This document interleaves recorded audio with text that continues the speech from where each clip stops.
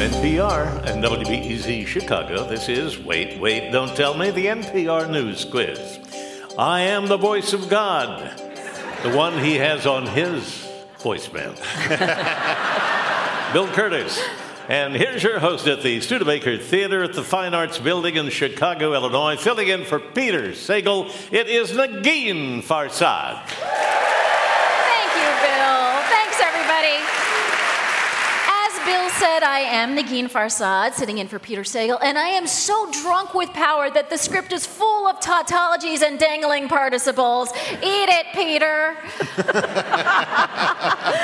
Later on, the hilarious Nick Kroll will join us to play our games, but first, it's your turn. The number is 1-888-WAIT-WAIT. That's 1-888-924-8924. Now let's welcome our first listener contestant. Hi, you're on Wait, Wait, Don't Tell Me.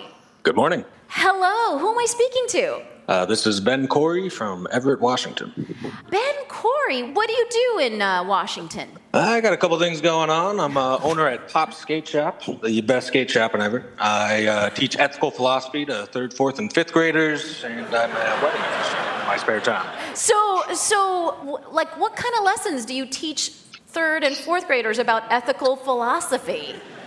Well, we try to dive into what makes a good friend, the value of honesty, why Betty keeps cheating at Foursquare, just stuff like that. Amazing. Okay, so Ben, let me introduce you to the panel. First, a senior video editor at the New York Times, where he says he is somehow still awaiting a fair contract. It's Shane O'Neill. Hey, Shane. Hello. Hi, Shane. Hi. Next, she writes the syndicated Ask Amy advice column and publishes the coziest newsletter on the internet. You can find it on Substack. It's Amy Dickinson. Hey, Ben. Hi, Amy. And an actor and comedian co-hosting the stand-up show We Fixed It at Caveat in New York City on March 23rd. It's Peter Gross. Hey, Peter. Hello. Hi, Peter. Hi there. All right, Ben, you're here to play Who's Bill this time. Bill Curtis is going to read 3 quotes from this week's news in his mellifluous dulcet tones. And if you know 2 of them, you'll win our prize, which is the voice from anyone on our show on your voicemail. And no, I'm not offended that I'm never asked to be that voice. Okay, Ben, are you ready? I'm ready. Okay, your quote is from Tucker Carlson, texting about someone who, on air, he said he loved. I hate him passionately. This week, we learned Tucker was one of many Fox News personalities talking trash about who? Oh, yeah, what's Daniel Trump? It's just irrelevant now. Donald Trump. Oh, yeah. That's right. Daniel Trump is right. Tucker Carlson was on a text thread with Sean Hannity and Laura Ingraham. It's like your family group chat, but everybody is the crazy uncle. Have you guys been following this story, panel? Oh, yeah. I mean, only with like rapturous glee. Okay, well, let me explain what's going on. So we're seeing private texts from Fox News hosts, not because we're being punished, but because Dominion Voting Systems is suing Fox for $1.6 billion for defamation. Basically, Dominion has to prove Fox hosts were saying things on air that they didn't believe, and boy, were they. While Tucker and his colleagues were saying the election was rigged when they knew it wasn't, he also said stuff like, Trump is a demonic force. He's the world champion of destroying things. I truly can't wait to ignore him. And if you think what Tucker Carlson said about Trump was bad, wait till you hear what normal people said.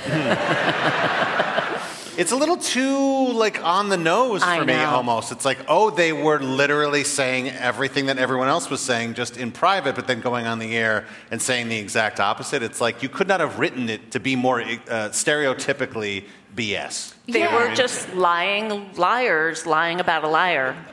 Yeah, it's as if... That's like a challenge of like, can you say something very descriptive but only use one word? Also, Rupert Murdoch too was like admitted that he knew it was all BS. Yes! Like, it doesn't get any bigger than that. I mean, what I found really amazing about the Rupert Murdoch thing is that, first of all, he's still alive. I didn't know.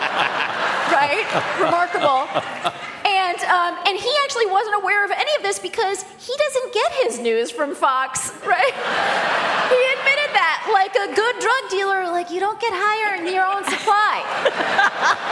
He probably reads the Saturday Evening Post or something like that. If it's not in Reader's Digest at the supermarket checkout aisle, I don't see it. All right, here's your next quote. The old rule was really outdated. You could create any kind of Frankenstein.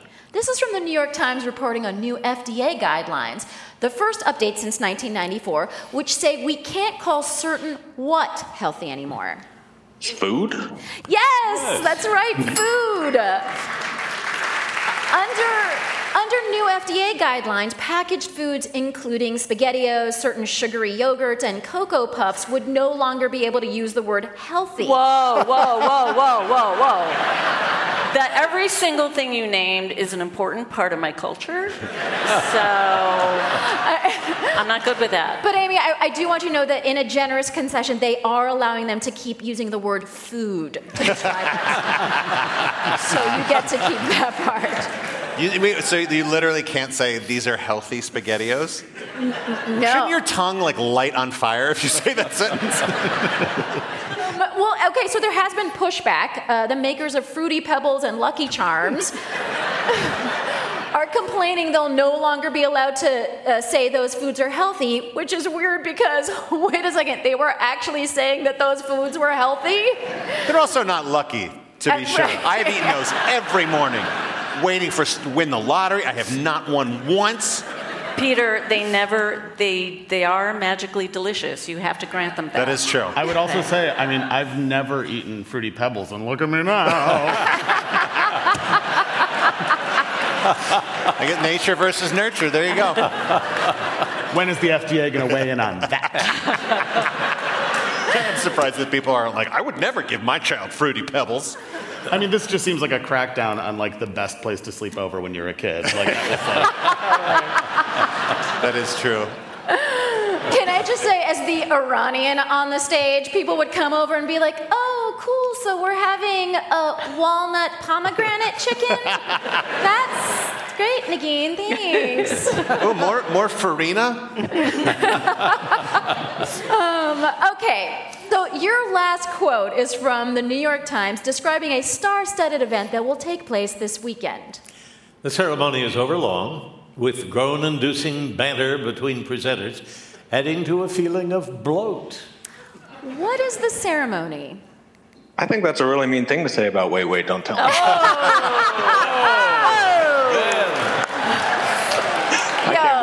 Are these the ethics you're teaching your third graders? Yeah. He came to play.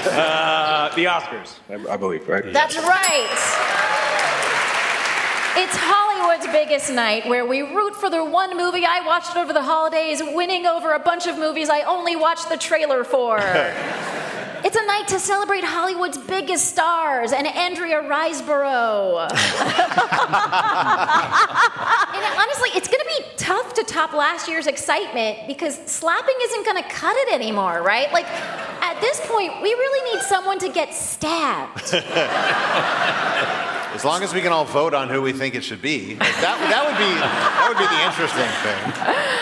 And this comes at a weird time for Hollywood. The latest Marvel movies have tanked, and some people are saying it's the end of superhero films, which is sad because Cate Blanchett already signed up for the 8 movies in the Iron Tar expanded Symphonyverse.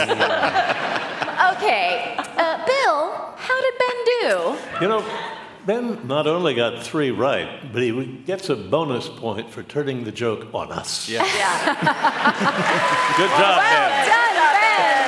Yes. Thank you, Bill. Thanks, everybody. Thank you so much for coming on the show, Ben. Goodbye.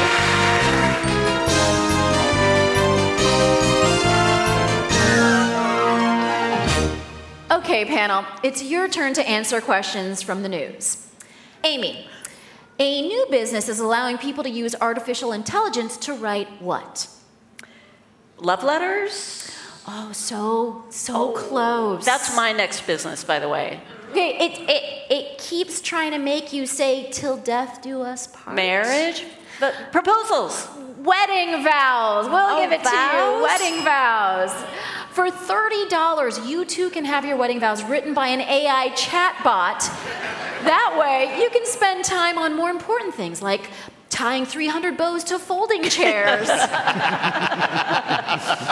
my God. It's a great option for people who were offered a time-honored script for wedding vows, but said, our love is too special to be captured by pre-written vows, and then said, never mind, I need a robot to explain to me how I feel about my wife. Yeah, I wonder who's doing this more, men or women? I wonder. Yeah, does the AI give like a really good guess of how long the marriage will last?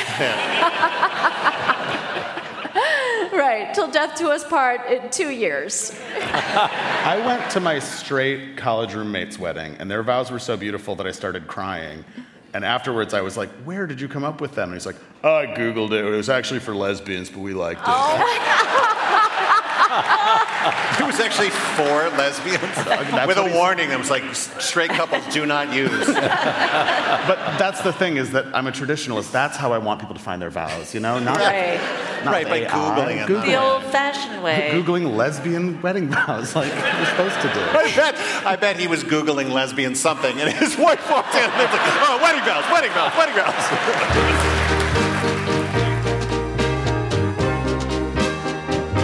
Coming up, the name's Listener. Bluff the listener. Call 1-888-WAIT-WAIT to play. In mere moments, we'll be back with more Wait, Wait, Don't Tell Me from NPR.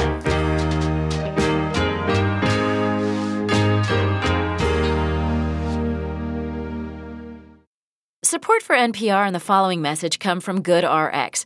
If you're looking to take control of your health, GoodRx can help you stop overpaying for your prescription medications. With GoodRx, you can compare prescription prices at over 70,000 pharmacies and instantly find discounts of up to 80%. And even if you have insurance or Medicare, GoodRx may beat your copay price. So for simple, smart savings on your prescriptions, go to goodrx.com/wait. From NPR and WBEZ Chicago, this is Wait, Wait, Don't Tell Me, the NPR News Quiz. I'm Bill Curtis. We are playing this week with Amy Dickinson, Peter Gross, and Shane O'Neill. And here again is your host at the Studebaker Theater in Chicago, Illinois. Filling in for Peter Sagal, it's Negin Farsad. Thanks, Bill. And now, it's time for the Wait, Wait, Don't Tell Me Bluff the Listener game. Call 1-888-WAIT-WAIT to play our game on air. Hello, you're on Wait, Wait, Don't Tell Me. Well, hello. My name is Mark Rushoff. I'm from Murphy, Missouri. Hello, Mark. And what do you do in Murphy, Missouri? In Murphy, Missouri, I am a lazy husband who stays at home and takes care of things. However, prior to that, I was a paramedic firefighter. Oh, man. That's not lazy. No, dude, you deserve it. That is and what is Murphy known for? Being unincorporated and in between the city of St. Louis and nowhere. All right. Well, it's so nice to have you with us, Mark. In this game, our panelists will each share a story, but only one is true. Bill, what's the topic? Shaken, not stirred. Being a spy is about more than ejector seats and being annoyingly OCD about your martinis. This week, we learned a startling secret from the world of spies. Our panelists are going to tell you about it. Pick the one who's telling the truth, and you'll win our prize, the Wait Waiter of your choice, on your voicemail. Are you ready to play? Yes, I am. Okay. First up, it's Shane O'Neill. In 2007, a CIA agent monitoring online forums hit a gold mine. A small but active community called Melonheads, buying, selling, and trading large amounts of organic marijuana across state lines. The agent gained the trust of the Melonheads and eventually deciphered their codes. Watermelon meant indica, cantaloupe meant sativa, and honeydew meant a hybrid strain. After months of preparation and coordination with the DEA, the agent set up a sting in Pittsburgh to bust a delivery of muskmelon, a particularly aromatic strain of cannabis. The sting went exactly as planned. Literally. Agents were greeted by a truck filled not with weed, but with literal muskmelons. Apparently, in Melonheads lingo, watermelon meant watermelon, cantaloupe meant cantaloupe, and honeydew meant someone out there actually liked honeydew. The Melonheads were not, in fact, speaking in code. They just liked melons. The Melonheads themselves were equally confused when they learned of the sting. I live in Vermont, one of them said. Weeds everywhere. Melons aren't. All right. A CIA sting about marijuana that ended up actually being about melons from Shane O'Neill. Your next story of a spy secret comes from Amy Dickinson. A story in the LA Times reported this week that a small crew of fashion-forward FBI agents have been moonlighting for years during Oscar season as gown spies, using their elite covert skills to get a sneak peek at red carpet looks. The most infamous of these is known only as Agent 15. In an exclusive interview, he reported that he has been working for TMZ and People magazine for the last decade. This year, the stakes are huge, he said. I got a look at Cate Blanchett's gown by putting a GoPro on one of those landmine-sniffing rats they use in Afghanistan. I named him Larry and have been working with him for several months, training him to stick to the perimeter, avoid blends, and head right toward the silk charmeuse. Larry came back with some great intel. So, what is Blanchett wearing this year? Agent 15 says, well, Larry liked the Alexander McQueen, but look for a Balenciaga with a tiny bit of rat poo on the hem.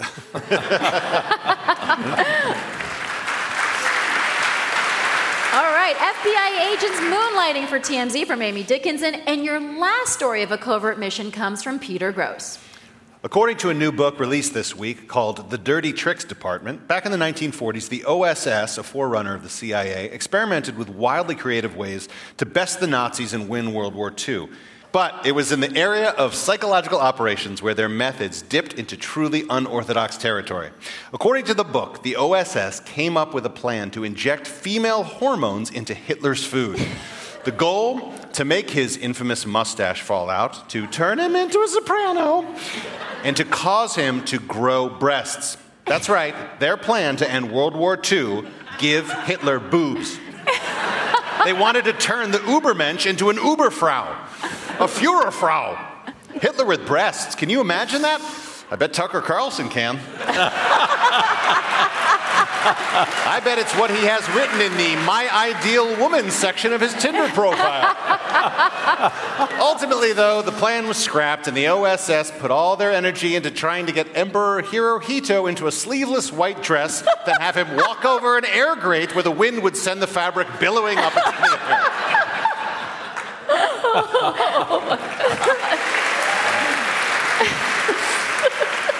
Okay, Mark, you've got from Shane a CIA sting that turned up melons, from Amy the FBI moonlighting with TMZ, and from Peter a covert op to give Hitler boobs.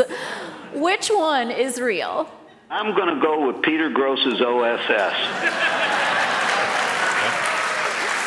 All right, and to find out the correct answer, we spoke to someone reporting on the real story.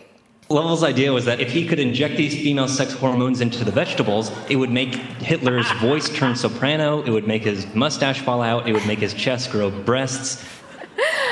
Unbelievable. Crazy. That was John Lyle, the author of the new book, The Dirty Tricks Department, who researched this story and is a history professor at UT Austin, talking about the Hitler boob scheme. But Mark, you not only earn a point for Peter Grosz, but you've won our prize, the voice of whoever you choose on your voicemail, and it's usually not me, which I'm obviously totally okay with. Thank you so much for playing with us today. And thank you. I appreciate it. Goodbye.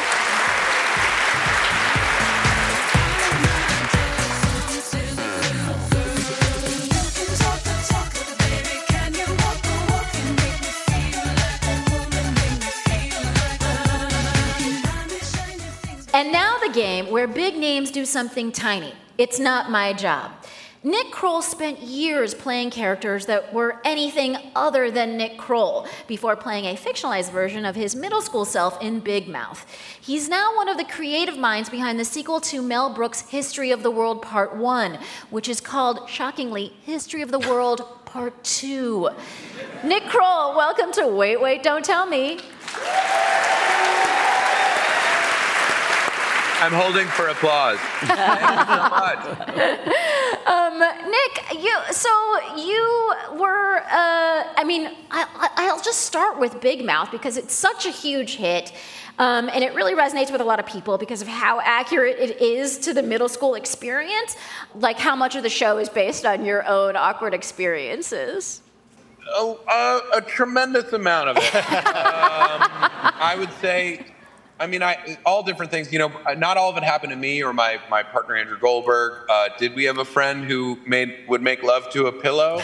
Yes, we did. And I think now is the time to use their Peter name. Gross? Yeah. See, I was gonna say you have to name somebody from your childhood, but you beat me to it.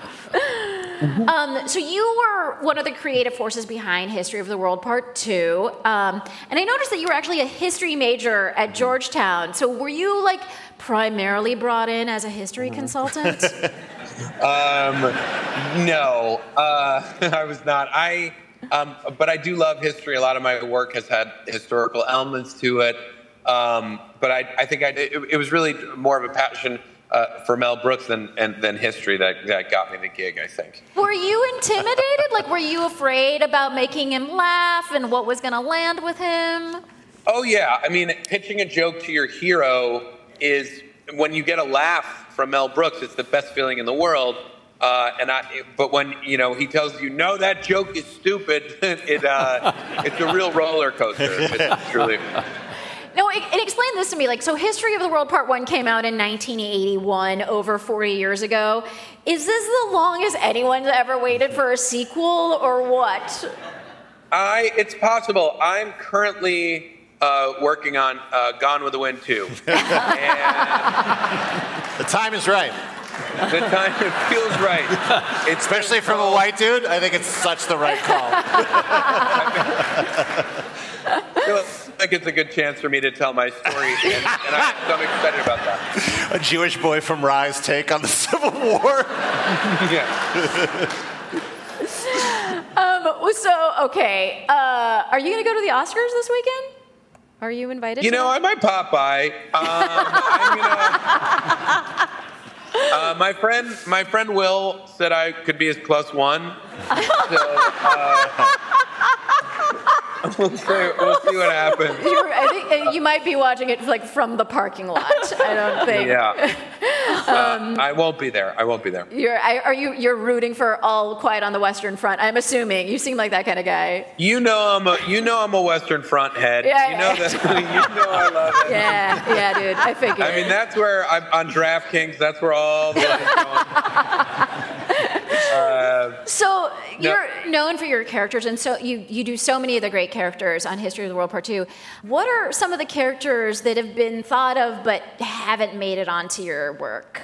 I build my characters from the name up. That's the most important way.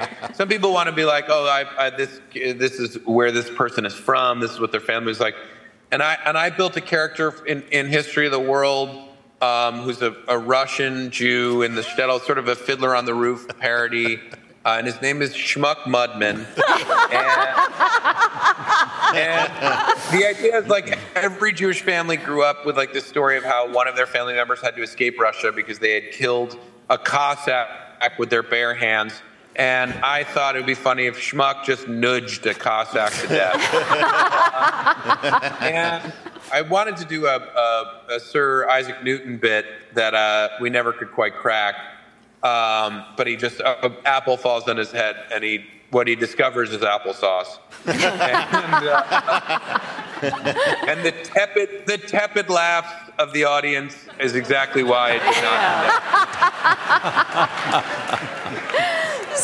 So after all this, do you plan on working on History of the World Part 3 in 2063? That's the goal. Only if you guys will come and join me, and the whole audience will play parts in the next version of it.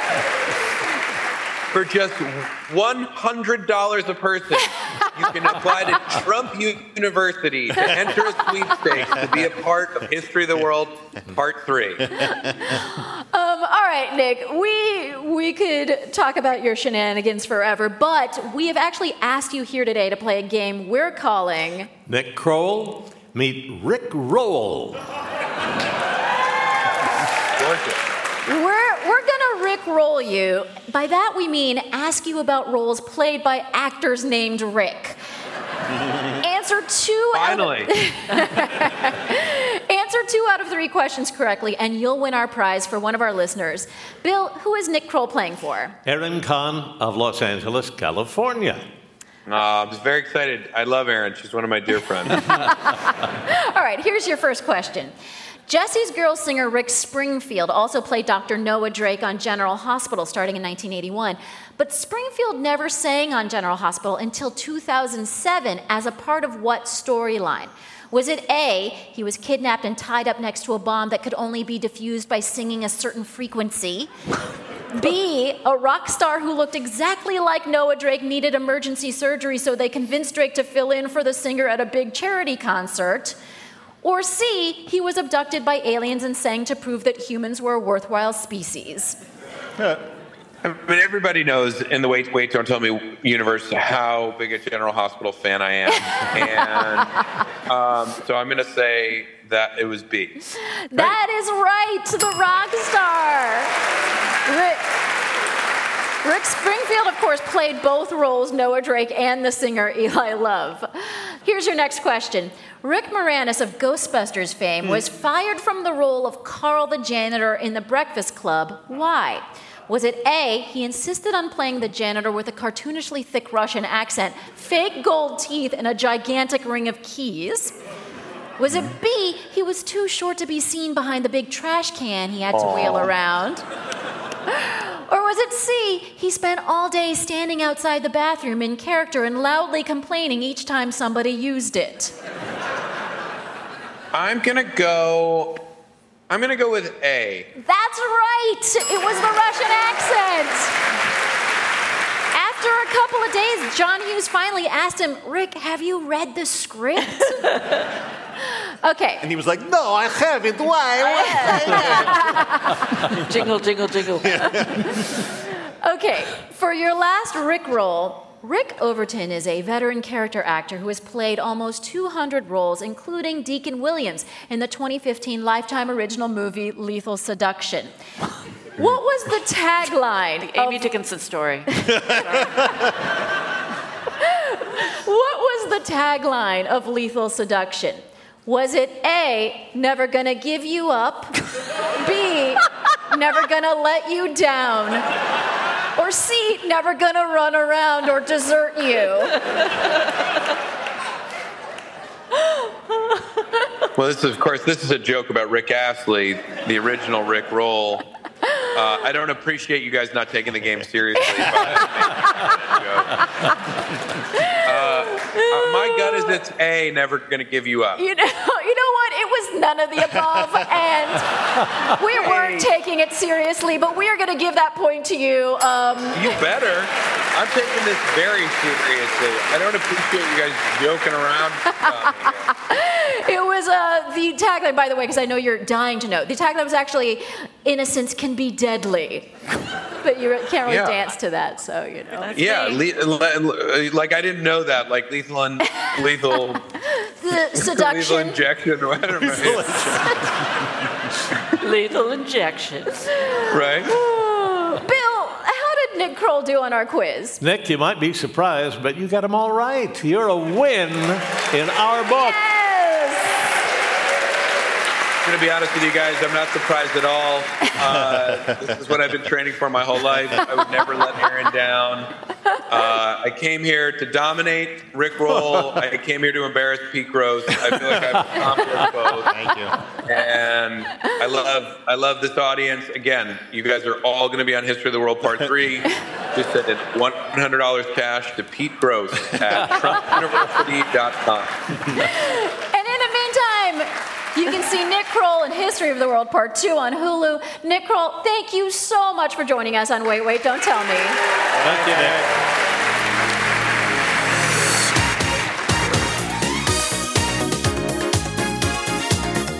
Nick. In just a minute, we hear crickets in our Listener Limerick Challenge game. Call 1-888-WAIT-WAIT to join us on air. Stay tuned for more Wait, Wait, Don't Tell Me from NPR.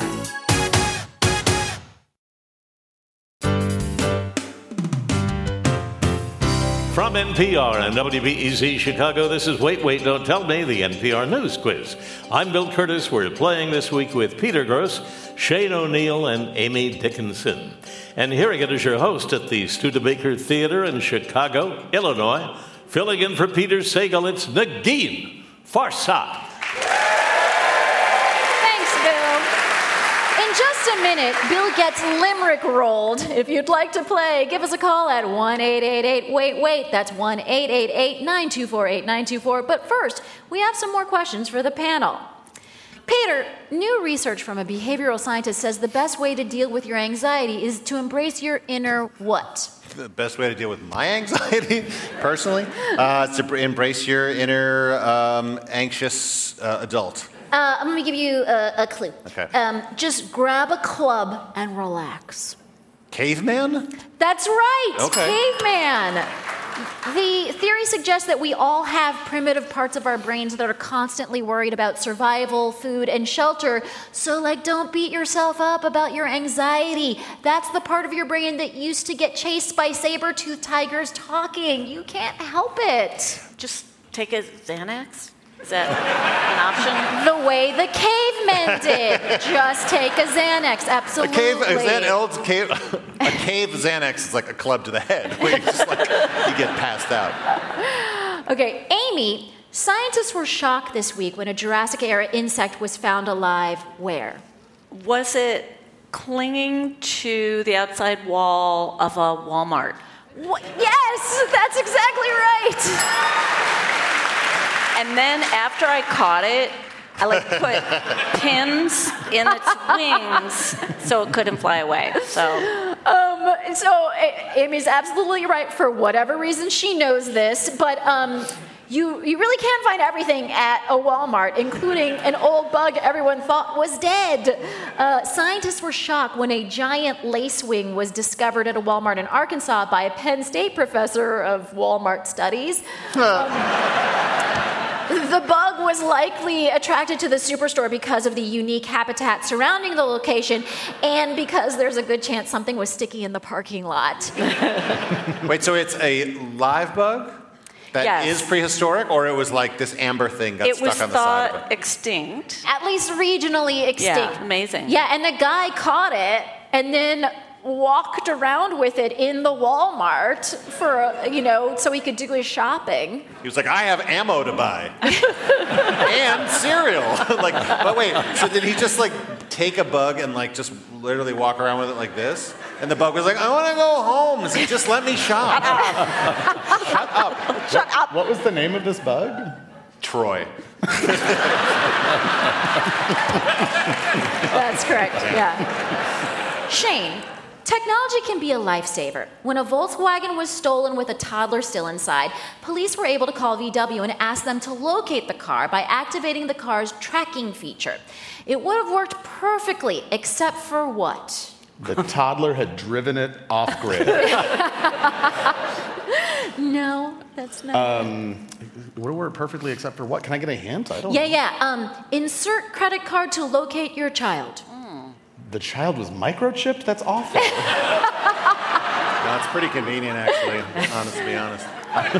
The owners of the car had not done something like a monthly thing that you do that's annoying. That's not getting your period. Something else. Oh my God, they hadn't paid the bill. They had it right. The owner's free trial period had ended. The police called VW, and VW said, sorry, can't help you. That's a subscription service, and the owner hasn't paid. So the police had to get her credit card, give it to VW, and get the subscription activated just minutes after the toddler was already found safe and sound in the vehicle, which had been abandoned in a nearby parking lot. She must have been so relieved to get in and drive him home, but as she drove away, she wondered, had she paid the brake subscription? Yeah, what's the subscription? The Find My Car service is a subscription? It's like a Yeah. I mean, it's part of the Disney bundle, so I'm not sure she probably had it. And I love that this wasn't a kidnapping, but VW has still held the kid for ransom. Exactly. Like how weird to go from Farfignugan to we have your kids.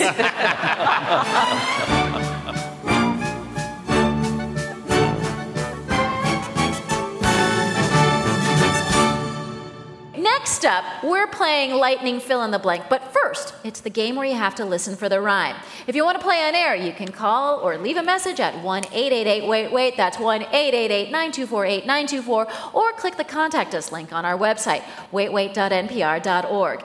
You can see us here most weeks at the beautiful Studebaker Theater in Chicago, and we'll be at TPAC in Nashville, April 27th, and at Tanglewood in Western Massachusetts on June 22nd. Tickets and information at nprpresents.org. Hi, you're on Wait, Wait, Don't Tell Me. Hey, this is Laurie Roselle, and I'm calling from Haverty Grace, Maryland. Whoa, Laurie.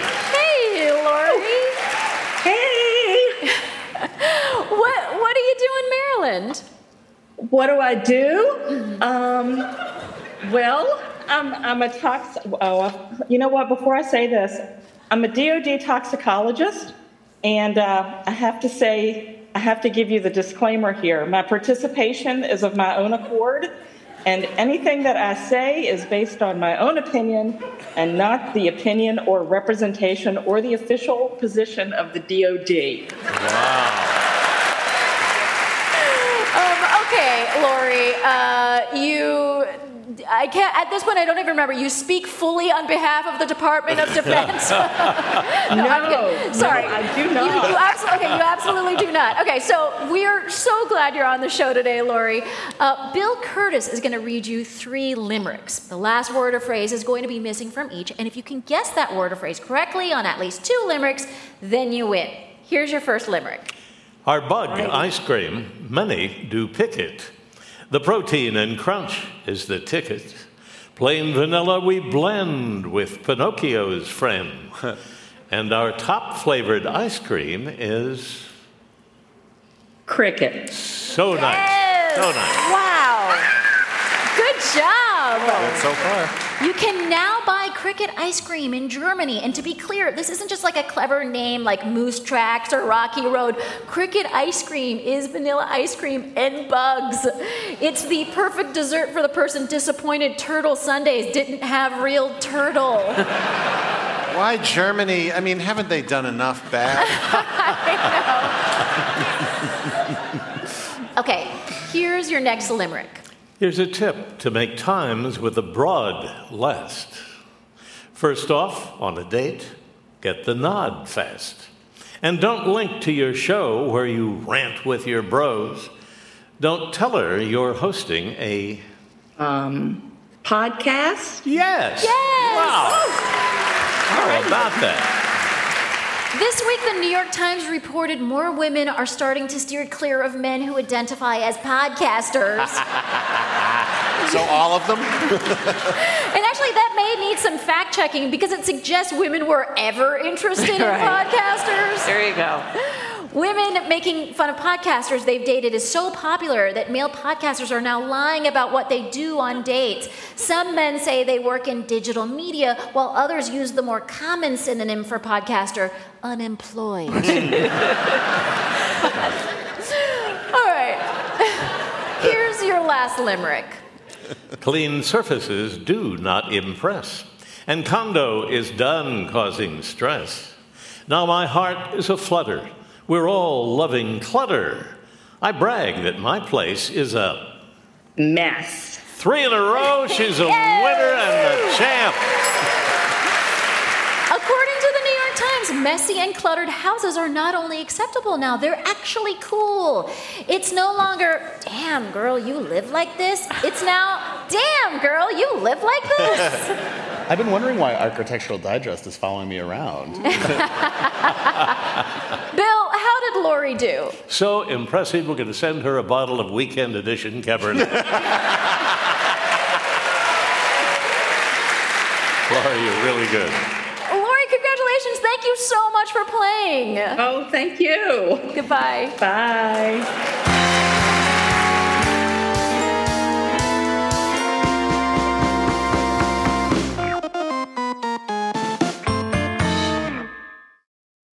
it's time for lightning fill in the blank, the last game of the show, and let's be honest, the most stressful. Each player has 60 seconds to answer as many fill-in-the-blank questions as they can. Each correct answer is worth 2 points. Bill, what are the scores? Shane and Amy have 2. Peter has 3. All right. So, Shane and Amy, you're in second place. Grocie, you have the most points, and I'm going to mix things up this week. That means you're going first. Okay, fill in the blank. Following several train derailments, the National Transportation Safety Board said they were opening an investigation into the rail company blank. Norfolk Southern. Right. On Thursday, auto giant blank announced a $1.5 billion buyout program. General Motors. Right.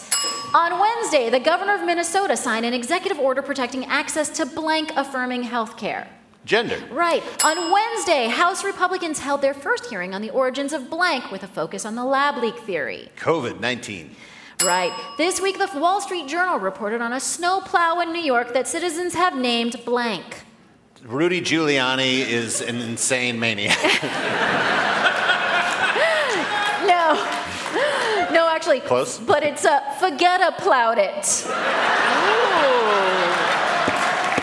Close. Close. So close. On Thursday, a new report found that the original source of Earth's blank was likely interstellar. Just vibe. Vibe. Just general, vibe. I'm going to give it to you. Water. This week, a policeman in the Netherlands who thought he was monitoring a Chinese spy balloon from his cruiser eventually realized blank. It was a child's birthday balloon. It was just bird poop on his windshield. Permanently on the...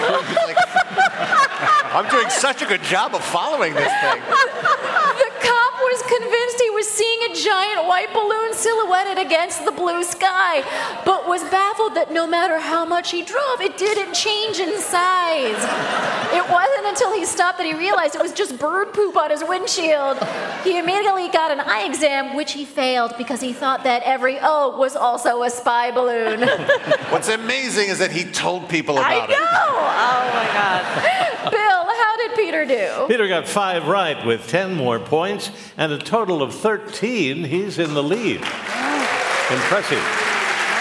All right. Amy, you're up next. Fill in the blank. Following a fall at a D.C. hotel, Senate Minority Leader blank was hospitalized on Wednesday. Mitch McConnell. Right. On Tuesday, 5 women filed suit against the state of Texas over their blank ban. Abortion. Right. This week, Iran told UN officials that they would be reinstalling monitoring equipment at all blank sites. Nuclear Right. sites. Thursday, NASA said they were monitoring a blank that could collide with Earth in 2046. Asteroid.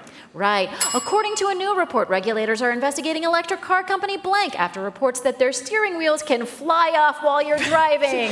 Tesla? Right. This week, after pop star Rosalia didn't book a tour stop in Peru, one fan responded by blanking. Put on a Rosalia mask and performed instead. Oh, so much more than that.